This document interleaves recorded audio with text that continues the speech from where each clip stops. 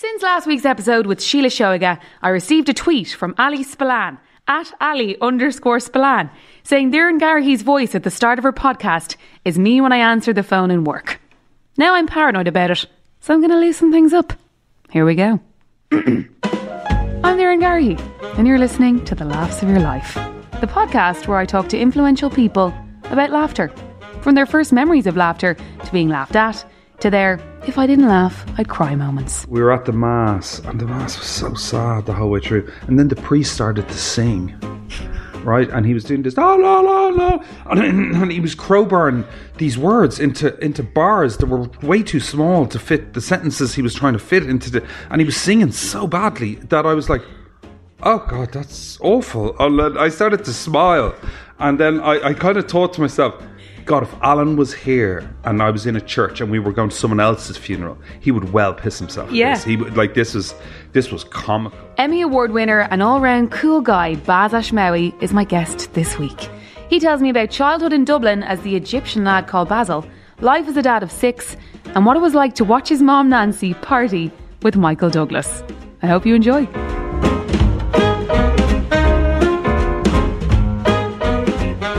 Baz Ashmawy, you are very welcome to The Laughs of Your Life. I thank you very much for having me. I'm very happy to be here. I think this is a very clever idea. Do you? Yeah, there's a lot of shit ideas. This is a good one. Not yours. I'm not talking about your ideas, but there's a lot of yeah, you're like, you usually have really bad ideas. Yeah, I'm quite... Well done you. Can I be more patronising right now? Well done you with your good idea.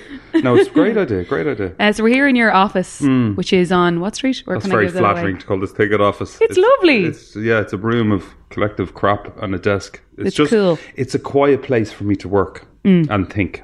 And is write, what it is. Yeah. And write and do that kind of stuff, because 6 kids at home, you just...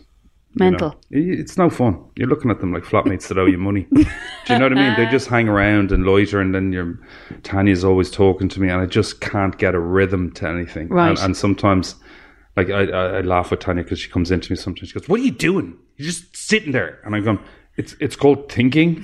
And she's like, "Well, I wish I had time to think," this kind of stuff. So I come down here and I just kind of think and it's your work zen stuff space. out. Yeah, it is, yeah. Okay. Well, we better get started because it is called The Laughs of Your Life. So let's talk about laughter. So what is your first memory of laughter? First memory, that's a good one. First memory of laughter is probably something like, I think someone gave me, as a little fella, gave me a Hulk mask, and I was running around my garden, like just going "Rawr" to people, and they were all, and I thought this was the best thing that had ever happened, was that they were all it was making me laugh rather than they were laugh. They were all terrified, even though they weren't. And then my dad took off the mask and put it on and roared at me, and I bawled for like. I remember being incredibly scared by it and thinking that I had to not be too scary to people, because it was quite frightening, and I didn't know my own fear level. But I remember laughing at people and enjoying laughing at them. What was your house like? It was. My dad was very funny. My mum. It was my mum. She's quite serious. Not serious. My mum now is one of the funniest people I know. But as a kid, my mum was always pushing me in some direction or pulling me in some direction. I was one of those kids on the chains or on the rubber ropes and just running forward all the time. And my mum was the one pulling me back. So she was. I don't remember having loads of laughs with her as a little fella, but my dad was quite a funny guy, and I remember laughing at him a lot. He was. Where was that? That was in Cairo. And when did you move? Moved when I was about 7 or 8. Moved to Dublin. Was that hard? Not really. It was just different. It was just very different to Cairo, but I was still surrounded by the same kind of people. Yeah. And even in Dublin at that time, we were surrounded by, my dad had a lot of friends here and friends from the mosque. So it was still I was still around that kind of culture a bit, Do you think if it had been a bit later, like teenage years, it would have been worse? I think 7 or 8 is like an okay age. Yeah, I think it was probably 7. I think I was quite young. I remember primary school being the first. Like, I went through 5 or 6 different schools, so I was always that new boy called Basil. Do you know what I mean? So that was, After a while, you're like, oh, here we go again. Your man's name is Baz. And I was like, oh. And that's where I started to. I think first I started to use comedy as a mechanism. Yes. As a if I can laugh at myself better than you can, then what have you got? Exactly. You know, that kind of thing. But yeah, it's a transition moving countries like that. But I doubt you found it hard to make friends. No, I was quite a sweet, innocent kid. Like I was very innocent, you know, in that sense. My mum kept me very sheltered. I was a kid for a long time, and something I try to do with my own kids. Do you? Yeah. It's just because you just want to keep them a kid. I know. You know, there's a couple of expressions that come to mind, but you know, innocence is a beautiful flower. Once it's touched, it'll never blossom. You know, once it's gone, it's gone, man. You're not getting it back. I know. So you try and keep everything innocent and everything fun, and well, I have that with my own kids, and my mum did that very much with me. You know? I'm the baby in my family, and I'm 26, and my mom every Christmas will say to me, "I'm going into town today. Santa might be around. If he is." What'll I tell him you want? Yeah. That's part of that. That's part of that. Yeah, it is. It's fun. Like that's the greatest thing about having kids is that they keep you young. Yeah. You know, I know from traveling with my own mum doing 50 ways, if you hang around younger people, they give you great energy. You know, they have a different lust for life. As people get older, they get slightly more bitter sometimes, resentful. Life didn't quite go the way they wanted, and those type of people can drag you down. My mum's a very buoyant 70-year-old, 75-year-old now, so her hanging around with young crew and all that kind of thing really lifted her, you know. And do you think? Yeah. So I even think for my age, it's good for me to do podcasts with you and, you know, young talented people, and you kind of hang out with them and have friends of different ages, you know. And have a laugh with all of them, of course. Yeah. Can you tell me about the first time you might have felt laughed at? The butt of a joke. Like I was like a half Egyptian kid called Basil. Like I was the butt of everyone's joke. I remember going to boarding school and there's some ginger guy down the back getting a hiding, and the guy just dropped him and went, "Oh my God, it's like Babylon, what's walked in the door to him." And the ginger kid's like, "Oh, thank God." You know, like, so just straight away I was like, oh shit. So but like I said, did that hurt? Like, because it's your very identity. I'd heard it. I grew up in Rathfarnham, so I grew up kind of, this sounds wrong, but it's sitting on walls, supermarket trolleys and footballs. Do you know? Yeah. I grew up with banter from a really young age, you know, and after a while, I just realized I was much sharper than they were. Do you know? Yeah. Like they were just, oh, hey, Packy, or, you know, and they use these, and I'd be like, you can't even get my ethnicity right. Exactly. Do you know what I mean? Yeah. Like, and I would just tear them apart with like slagging them, and same with boarding school. Like I went to boarding school in Offaly for a few years. And I noticed that, like, I was with one lad, for punishment, what they would do is they would put you into a higher dorm. So I got in trouble, and then they moved me from first year into a fourth year dorm. So you'd get a bit of a kicking, to give you a bit of a lesson. That was the purpose of it. Yeah, and then I just ended up really getting on with the lesson. And don't get me wrong, they beat the bejesus out of me and took all my tuck and food and everything. But I became very good friends with them, and that was purely from being able to slag. Like there was one lad called Drago. I always remember this, and he was an Offaly minor, and he was like the size of the door, and he looked like Drago from Rocky. And when I was he'd be slagging me off, and I was like, because he was a country boy, I was like, what are you going to do? Hit me with a bit of turf, is it?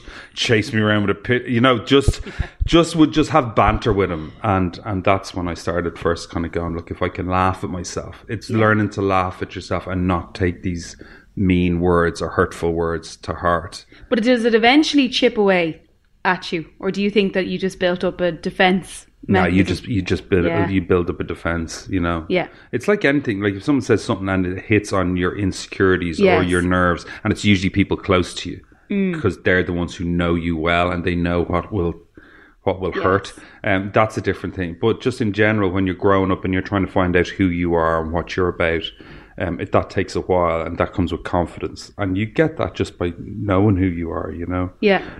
The moment when, Baz, if you didn't laugh, you'd cry. I was at a funeral last week, and at the funeral, it was very sad. It was a young guy who worked in RT, and I was at his funeral, and the place was filled, and it was just incredibly sad. And this is a guy that I would just know him for like 20 years. He would have trained me on a desk in radio, how to use it. When I go into RT and I'd be filling in for Ryan or one of these people, or Ray or one of these people, I'd stop at his desk and I would have a coffee with him, and I'd talk football and slag him a little, and then just move on, and we never went for pints really outside. I was at Electric Picnic with him a couple of times, but not best pals. It wasn't like phoning him every week. But when he died, I got really upset, just because because he was so young. And he was such a nice guy. I don't mean this in a bad way. There's loads of people in RT I've met over the years. But it's a tough business, and friends are... But he was someone I would have considered a friend. I would go out of my way to help him, that kind of way. And I was very upset. And we were at the Mass, and the Mass was so sad the whole way through. And then the priest started to sing. Right, and he was doing this, la la la la, and he was crowbarring these words into bars that were way too small to fit the sentences he was trying to fit into and he was singing so badly that I was like, oh God, that's awful. I started to smile, and then I kind of thought to myself, God, if Alan was here and I was in a church and we were going to someone else's funeral, he would well piss himself. Yeah, he would, this was comical, and it completely broke that moment for me of being incredibly sad to going, this is funny. The singing priest right now is just turned his back. And I was even doing that thing where you look around and go, am I the only one that thinks this is... You look out for other shoulders that are shaking. That this is hilarious, And was anyone else? There was one or two eyes over at me. But I was like, Alan would have loved this. He would have really, really enjoyed that. I think you have to remind yourself of that at funerals. Because you then probably automatically were like, oh God, I shouldn't have done that, blah, blah, blah. Yeah. But the person, it's a celebration of their life, and as you say, he would have wanted you. You can get caught up. You have to, there are those moments where you have to laugh. So Baz, next up, your no laughing matter moment. There's always room to laugh. I think I had a thing years ago where I had a thing called Bullett's disease. And it's of the lungs, and I was on a flight, and my lung collapsed. And that day before, I'd rang Tanya, and she said, "Well, what's going on?" She was in Spain with all the kids, and I was working, and I'd flown from London that day, and I think because I'd flown, it had accelerated the condition on my lung, the altitude. Okay. And I said, "God, I'm just really tired. I'm just so exhausted." She went, "You're exhausted. I'm running around here with 6 kids and you're sitting at home with your feet up, you lazy." And we had this big, I remember just going, just hanging up and going, I just can't handle her right now, and anyway, ended up in the hospital and had, they did this kind of emergency procedure where, like Pulp Fiction, where they come in and this doctor was honestly about 11. She was writing in crayon. Her coat was all big and was she was like something from Big. She looked a bit, and I was like, "You are not." Crayon. Yeah, I was like, "You are not." And she was like, "No." And she was trying to do this thing where she was stabbing me through the chest plate with this. They have to puncture your lung. And she was just breaking these things off my chest. And it was one of the most pain. And I was delirious now at this stage. So did she not know what she was doing, or no? I think I was quite a big fella, and she just couldn't penetrate through my chest. Oh, that sounds great on radio. In reality, but I think that's she had me mounted. It was like Pulp Fiction, honestly. And I was in so much pain, and I kind of don't remember all of it, but I remember kind of flinging someone off me, and then this other doctor came over, an older gentleman, and slapped me fairly hard in the face and said, "Look, your lung is at about 98%. So you've got about 2 minutes. So you lift your hand over your head," and then he stabbed me through the ribs. And that was one of the last things I remember. But I remember waking up, and I had all these tubes coming out of me, and I looked, and at the bottom of the bed was Tanya. She'd obviously jumped a flight and come back, and And she was like, hey, baby, hi, are you okay? And I was like, you called me a lazy bastard and I was dying. You know, it was such a serious moment. And I was like, I was dying. I was actually on my way. I could see a light, and you were giving me hate. It was the moment you dream about. Oh my God. But I always think there's light in everything. You know, there has to be, because if you get swallowed into how bad things are, I do it with my kids every day. I'd say when they're in a bad mood and we walk to school, I say, tell me 3 things you liked about yesterday. And they're moody, and then they come out with them. And by the end of the conversation, they're slightly more up than they were. Yeah. It's the same, you know yourself, you get stressed, you get bogged down with stuff. You just need to take a moment and click yourself out. It has to be a conscious decision not to let yourself get completely sucked in. So would you say you practice that kind of mindfulness all the time? Every day. Honestly, I really do. I wholeheartedly believe in it. There's days I sat outside my house and I'm in the car, and like it's carnage when I go in the door, right? It is. Like I love it. You really don't paint a great picture. If I was Tanya, I'd be fuming. Just wear a condom and just live your life and just have a good time and just don't have kids at all. But if you are cursed and you end up with them, I enjoy it, and it's everything. The reason I slag it off is because it's everything about my life, you know. But I'd sit in the car some days before I go in, and I try, if I've had a kind of not a great day, I'll just sit there and go, I need to shake this off so that when I walk in the doors of the house, I'm the best version of me that I can be, that I don't bring this in with me.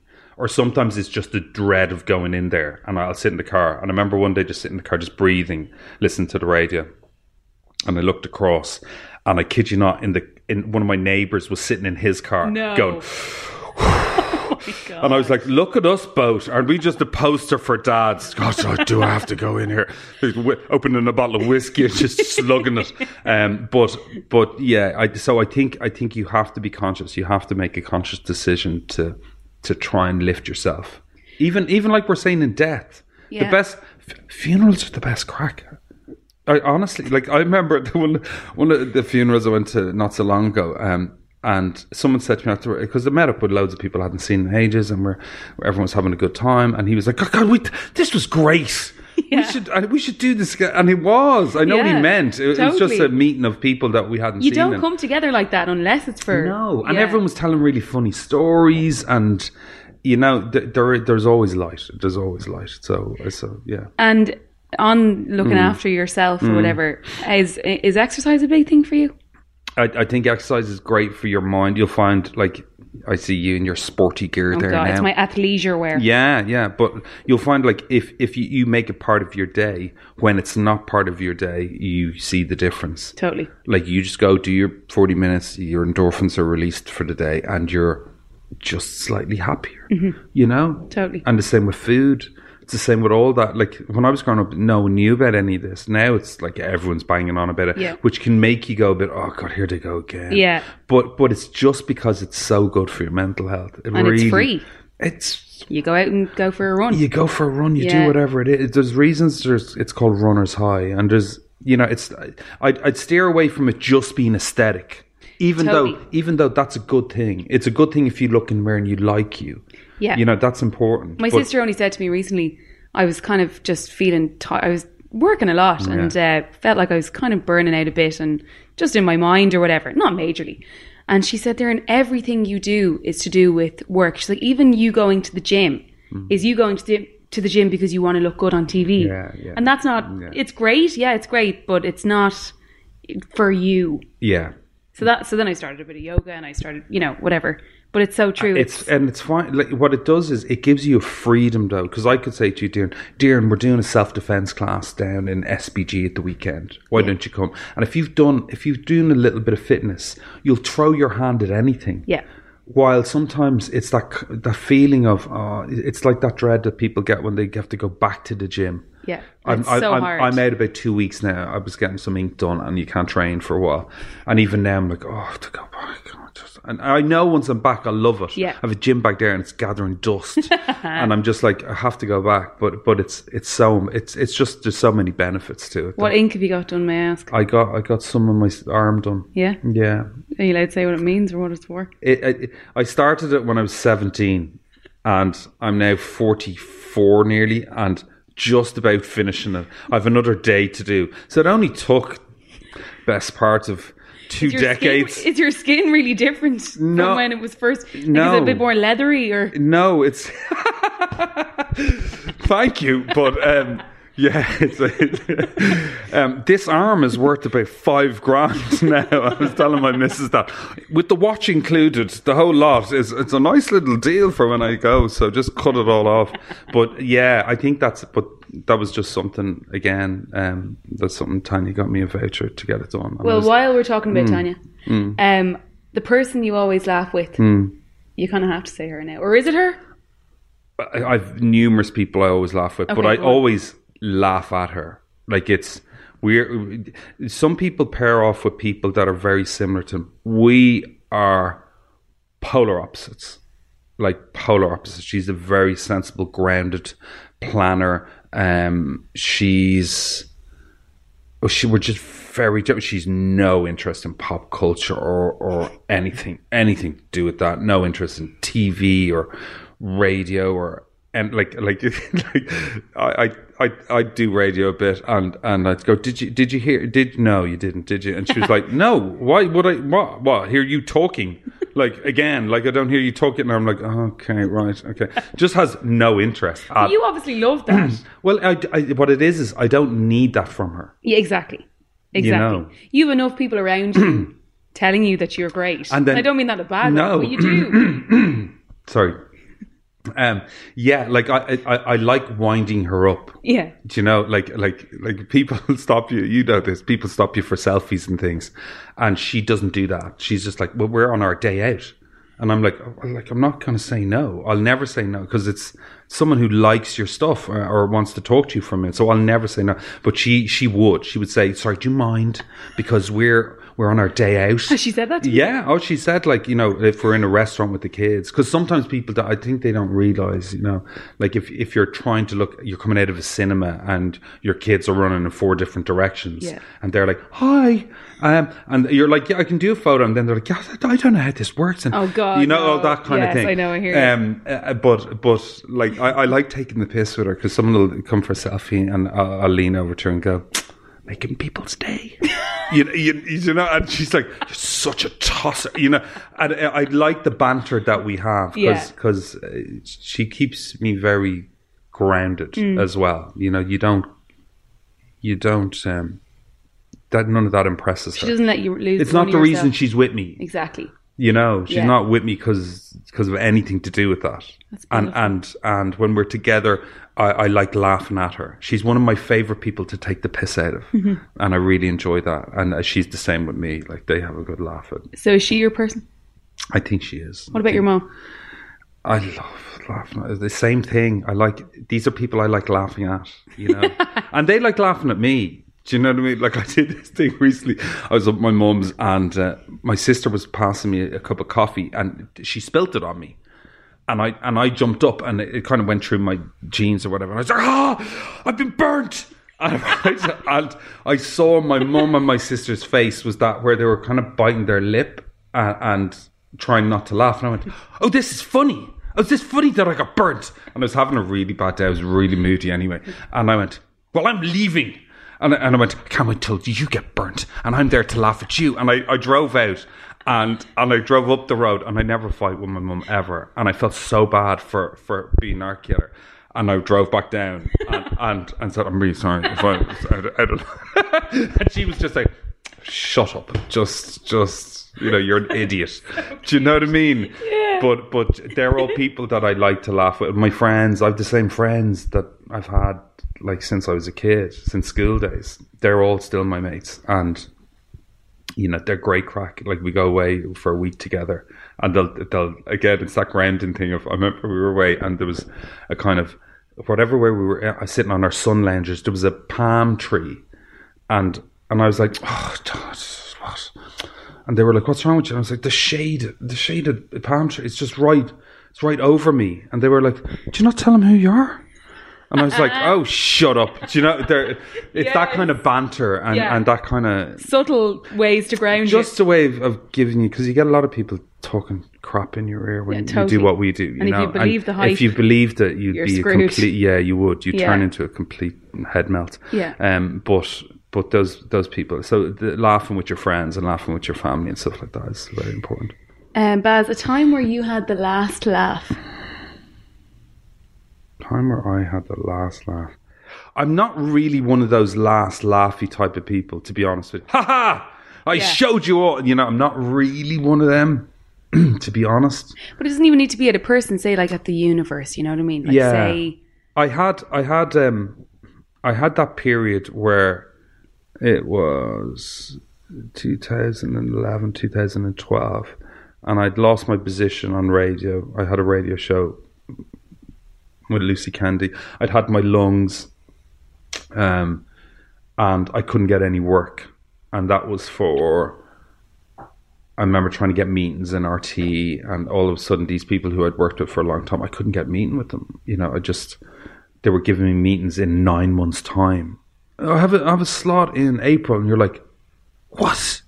And then all my shows were rating really well, but one of them got cancelled midway through, and then I finally got a talk with someone, and they kind of said to me, look, I don't think you're going to have a career in television. I think you're kind of finished. So maybe you should go back and do what you did before. And I was like, what? Go around double day book club? Is it? I've been doing this for like 15 years. Like, what you mean? Mm. And I was like, maybe I should go to the UK. And they were like, well, yeah, maybe. And I was like, okay. And I remember I smoked at the time, and I remember sitting on the wall outside RT, and I bought these cheap lighters. I'll always remember this. I bought these cheap lighters on Moore Street, and I was lighting this fag, and the lighter blew up, right? It just exploded. And I just thought, oh God, I would walk in front of a bus right now. I would just... It was if I could touch it, it would just turn to shit. It was one of those kind of... And I remember talking to Nancy, and I was feeling really sorry for myself, and my mum doesn't really entertain that, and she was just like, just get up and go to work and come up with an idea and do it yourself. I couldn't even get a production company to work with me, do you know? And I was like, this sucks. So then I started kind of... my father-in-law had an office on Pembroke Street that had been taken by the banks at the time, but it was empty. So I used to go in there with a little heater and my laptop and just work and just go there every day to try and come up with ideas. And then I got Mammy away. Mm. And that was like, do you know what it was? It was the only bit of light there was if I can get something away with these guys, there might be a chance that, you know, I can turn it around. And I had 2 young babies at the time. Hannah was like 2 and Mahi was 1, or just a baby, you know, and I had the other kids as well. So I had felt a lot of pressure, you know. Yeah. But then Mammy came off, and Mammy was very popular.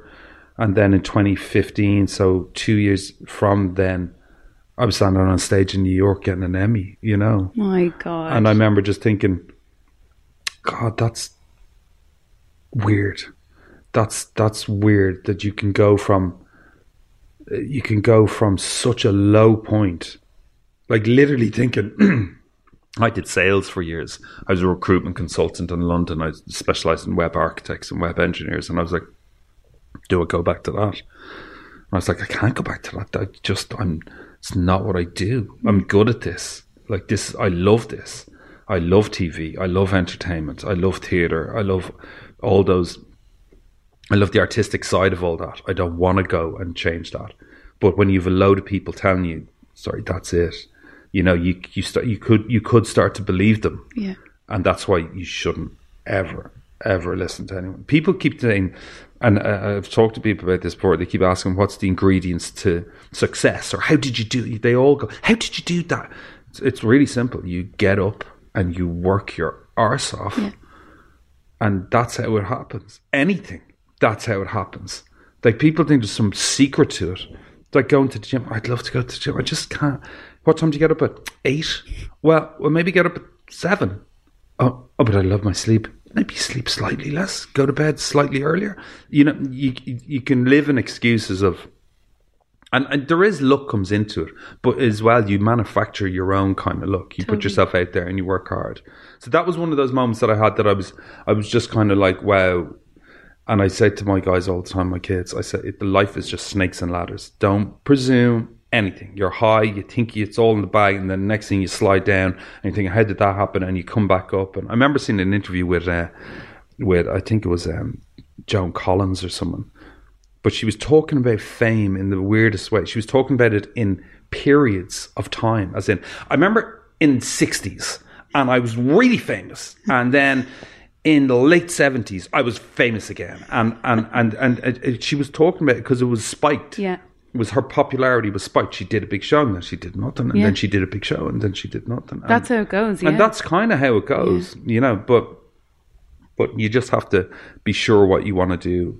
And did that whole experience make you realise everything happens for a reason? Or do you believe that? Do you think that was a kind of everything happens for a reason, the terrible thing happened so that it would lead to the great thing? Or do you just... No, yeah, I believe, because I remember at the time there was a job up on 98 FM and it was me and another DJ were the ones who were teed up for it. And it dragged on for about 3 months. They hadn't decided who they were going to go with and the other guy got it. And I remember at the time thinking, damn, that was the chance. That was the chance to get that show and carve a way back. But really that wouldn't have been the right thing. Looking back now, that wouldn't have been, because it wasn't what my love was. Now, I'm sure if I had done it, I would have worked my arse off at it as well. And throw yourself into it. Yeah, but it was TV that I wanted to do. And I have a TV head. And that's what I like doing. So I suppose things do work out. You just can't see it in the big picture sometimes, you know. You're so close to everything that sometimes you need to step back and go, if there's 5 things, it's a numbers game. If there's 5 things, maybe I'll try 5 different things and 2 of them might land and do it like that. Or, you know, if you want to study something, you can study at night and time goes by really fast. Yeah. Like you're young. Time is still like... It's ages. You're one of them, aren't you? Steph? Yeah. How many sleeps? Like, while I'm like, God, years go like this. Like, it amazes me. You can have letters after your name in 4 years from now if you want. Yeah. You know, that to me is unbelievable. Yeah. You can, you know, I've watched my kids at home learn the piano now, you know, and just amazing things you can do just with time and a little bit of effort, you know. I know this isn't really to do with the interview, but just, I think people want to know, what are the Emmys like? And like prepping to go to that, and did you think you had a chance of winning? Honestly, no. We went, and do you know what's funny is getting nominated was better fun. What was a bigger deal? A bigger deal, yeah. Kind of, and seeing my mum in New York. My mum had never been to New York, and she got picked up in a limo, and I saw her like hanging out with Michael Douglas, which no young son wants to see his mother hanging out with Michael Douglas. But I remember just sitting there, and all that meant a lot.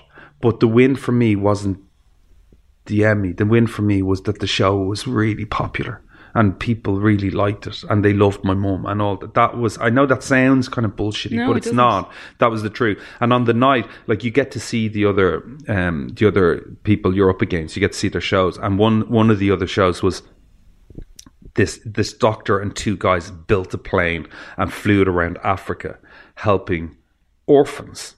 And I watched it and I cried during it. And I looked over at them and I went, you bastards.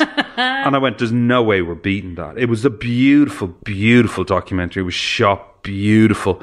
It was just a stunning piece of telly. Like, and I just thought, there's no way we're beating that. And it was their 3rd time losing, right? So, we were sat beside them. And as soon as we won, I was like, woo!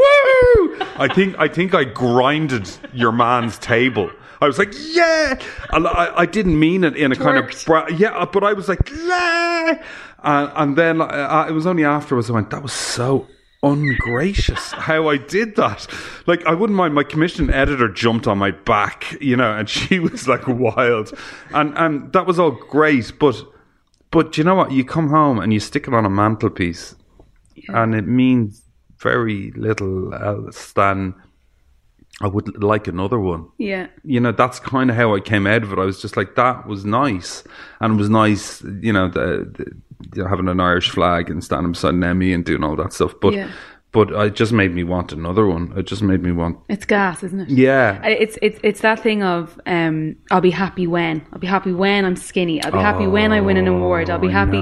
And then it happens. And yes, there's the moment of elation, but it doesn't really last. No, there was a great speech from at the Golden Globes one year from Jim Carrey. And they were introducing and they said, look, it's 3-time Golden Globe winner Jim Carrey. And he came in and he went, that's right. I go to bed at night and I'm 3-time Golden Globe winner Jim Carrey. Get up in the morning and I'm 3-time Golden Globe winner Jim Carrey. Yeah. And you know what's left? Just one more. And then I'll be complete. Then I'll be 4-time Golden. You know, because it's bullshit. You need goals for you to drive for, but you have to be careful that your goals aren't miscalculated. As in, the journey is. Yeah, it's where you get your enjoyment from. Like if you're having a good time, this is all, and it's the same when I'm making telly. If I'm having a good time making it, if I'm laughing with the crew doing it, I kind of know it's good, and that's how I judge everything, is on my gut reaction.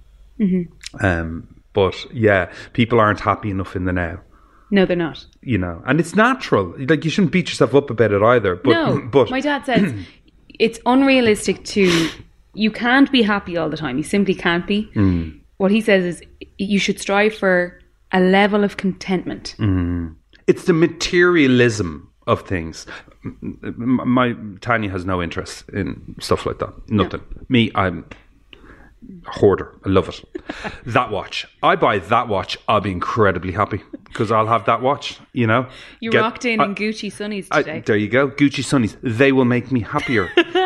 They don't particularly make me happy. No. I'll sit on them, they'll break, and then I'll go and waste more money on something like that. You know, these are things that don't bring you happiness. No. And this is what the problem is people believe that I'll invest myself in that, or you constantly have been told, if you have this, you'll be much happier.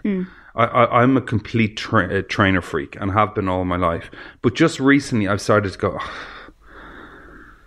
there's always a new set of trainers and I can't keep up with it, you know. It's like just before you settle down, you go, it's just the same thing. There's always another girl in another restaurant, or just, you know, you just think, you get sick of the same. You want something more, you know, and sometimes I think you get caught up in thinking things will give you that. Like you say, bigger house, £1 million. Get £1 million, I'll be happy. You get to £1 million and then you're like, I need 2 million. You know, or you know, whatever it is, so you're better off just taking moments and being kind of very grateful in the sense of what today is and what you want, you know. If laughter wasn't the best medicine, Baz, what do you think would be? If laughter wasn't the best medicine, what would the best medicine be? I think being humbled is good. I think that's a good thing. I think people can forget sometimes, you know. Like you walk by someone on the street who's looking for money, you know, very, very easy with your big brown Thomas bags as you're running down the road with your sister, you know, thinking, do you know, we're rushing and we've got lunch, and just forgetting that that's a person. Oh, he's a junkie. Is he a junkie? Did you just say he's a junkie? You know, it's very easy to not see a human person there. You know, I'm doing the show Wingman at the moment, and all the time I'm doing it, I'm meeting these, and I love it because normal people, this is what TV people say, they're normal contributors. What's the contributor? You know, and you think, please don't call Jimmy a contributor. Jimmy's Jimmy. So you know, and it's very easy to forget what real life is. It's like when you meet real life heroes and you think, Jesus, that's amazing. Like I did a thing with firemen in New York years ago, a show, and I remember just being blown away because they're part-time and they do it for little to no money, and a lot of them die doing it. You know, it's the same, these trawlermen, these fishermen who go out and just do it for 200, 300 quid a week. 10-day trip, they made 350 quid for 10 days out in sea. You know, they die all the time. Just boats sank all the time. You know, these real people who live real life, and it's the same. You can lose your empathy for the world a bit. Yeah. And I think sometimes when you have the rug taken out from underneath you a little, you know, it's a good thing to be humbled. It is. I think it is. Like, I was at a taxi rank, come back from the theatre last night, and there's a woman in a wheelchair and a gentleman there. And this bus, like this cab came, and you know, one of those ones tailored for a wheelchair. Yeah. It's with the big high roof and all. And I was like, oh yeah. And this guy just jumped in it, and I was like, hold on a sec. Obviously, this might suit this person better, no? And he was like, no, this in the queue. I was like, fuck, man, seriously, like, come on, you know. Did you say that? Yeah, I was just, come on. And he was like, oh, no, I gotta go. And I was like, oh, wow, man, that's just incredibly cold, you know. Blinkered completely. Yeah. But do you think it takes life experience? Like, I know you're talking about kids, and I agree with that. But do you think it takes life experience to kind of humble you a bit? Like, I know my parents, they had a construction company for 26 years. Wow. And went into voluntary liquidation in 2010 because there was nothing happening. And obviously it was like a death in the family for about 2 years. It was just grim in our house. But they now can say it was one of the best things that ever happened to them in terms of being humbled and being grounded and realising what's actually important. And, you know, not getting caught up in the Celtic Tiger madness. Absolutely. And it's the same. Like, it's a very simple thing, is to just get caught up in your world. And it happens all the time. Like, you complain about first world things, right? And I'm not saying they don't matter. They do matter.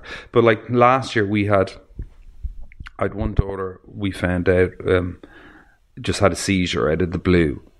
She had epilepsy, and none of us knew. And then I had another daughter, and she had a hole in her heart. So she had heart surgery.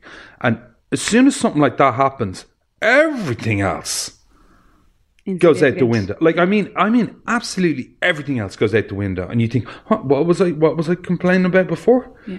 What, the head gasket in the car, was it?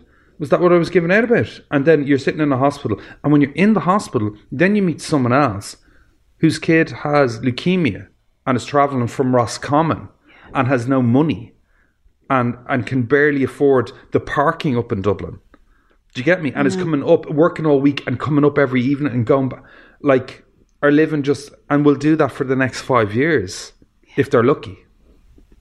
And you see those people, and then you just really just get a slap in the face, and it humbles you. You start to think, well, man, we're incredibly lucky right now. Like, we're incredibly lucky that our kid is okay, and our kid is fine, and it'll all work out, and other people aren't, you know. So yeah, I think life experiences do give you that. Like, I've had money, lost money, and had money again. You know, I've once you've been on that, it's an education.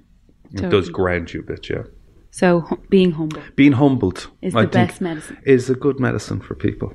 It's gone deep there. Yeah, I think so. It's gone pretty deep, but I have a quick fire round to lighten the mood. Yes, good. Is that okay? Yes, let's do that. Okay, in terms of laughter, the movie you always laugh at without fail. Oh, Trading Places. Tell me about it. Haven't seen it. So old. Eddie Murphy. Right. Dan Aykroyd. Yeah. Homeless guy on the street, and a very rich Wall Street banker, and they trade places. And these two old guys have a bet that they can change their lives. So they make the rich guy the homeless guy, and they make the homeless guy and they have a little bet, and it's all about that. But it's very old now. I think it's 82 or something like that. But it's prime Eddie Murphy time. Prime Eddie. I think it's his piece de resistance. Amazing. Yeah, it's very good. The actor or actress or both that you always laugh at. I know everyone's going to say this, but I'm a massive Steve Coogan fan. Not Steve Coogan, because he can tend to be a bit of an arse, I think. I don't know. But I'm in awe of him as a talent. Well, you see, Will Ferrell is someone I always laugh at. Yeah. But that's just his face makes me laugh. Face. He's just got such a sweet face. He doesn't even need to open his mouth and you're laughing. Yeah, he's just his face. I just love him, you know. But I think everyone has that with Will Ferrell. Yeah. Okay, the book. Are you a reader? A little bit. There was one that I read it recently. About Hitler coming back to today. Oh, really? Yeah, it was a very famous by a German author. I'm trying to. Is it Not Me or Not I? Don't know. I think I can't remember. Sorry. Next. Okay, the comedian. Stand up. You always laugh at. Jeez, these are really hard. Like, I love Dylan Moran. I would say of all time was probably. For Eddie Murphy, there was, I think Richard Pryor was probably my favourite comedian growing up, or Eddie Murphy. He was the same. But now, I watched them now, and they're really not PC at all. Right. Oh my God. I was like shocked. I was showing someone, oh, it's going to be so funny. And the whole thing, I was like, oh my God. No. Yeah, it was like just gay bashing and just like sexist, misogynistic, and you had to backtrack. And I was like, well, the 80s were a shitty time for all of us. We'd laugh at anything back then, and you know, it was just really difficult, you know.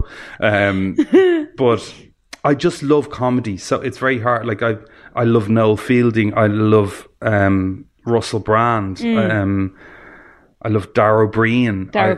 I you know, there's so, like, I love comedy. It's like your favorite movie. Like, as soon as I say one, there's a million others I think of that, you know. Totally. Like Elf. We watch that every year. You know, it's the same thing.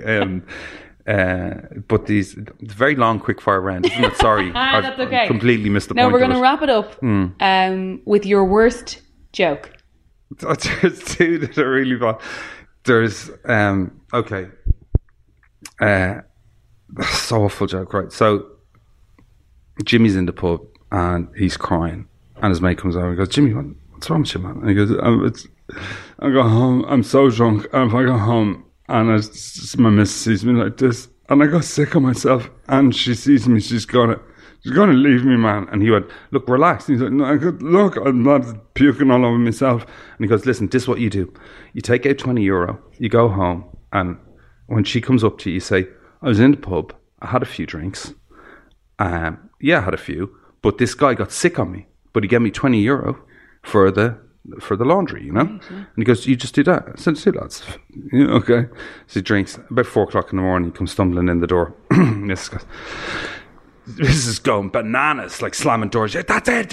I warned you that you're looking to puke out. He goes, whoa, whoa, whoa, whoa, whoa.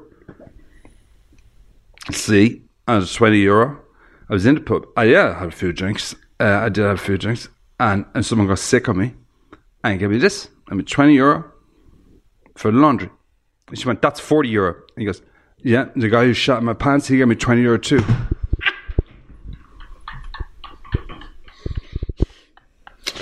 That's the worst joke I know. That is so gross. I can't even make eye contact with you right now.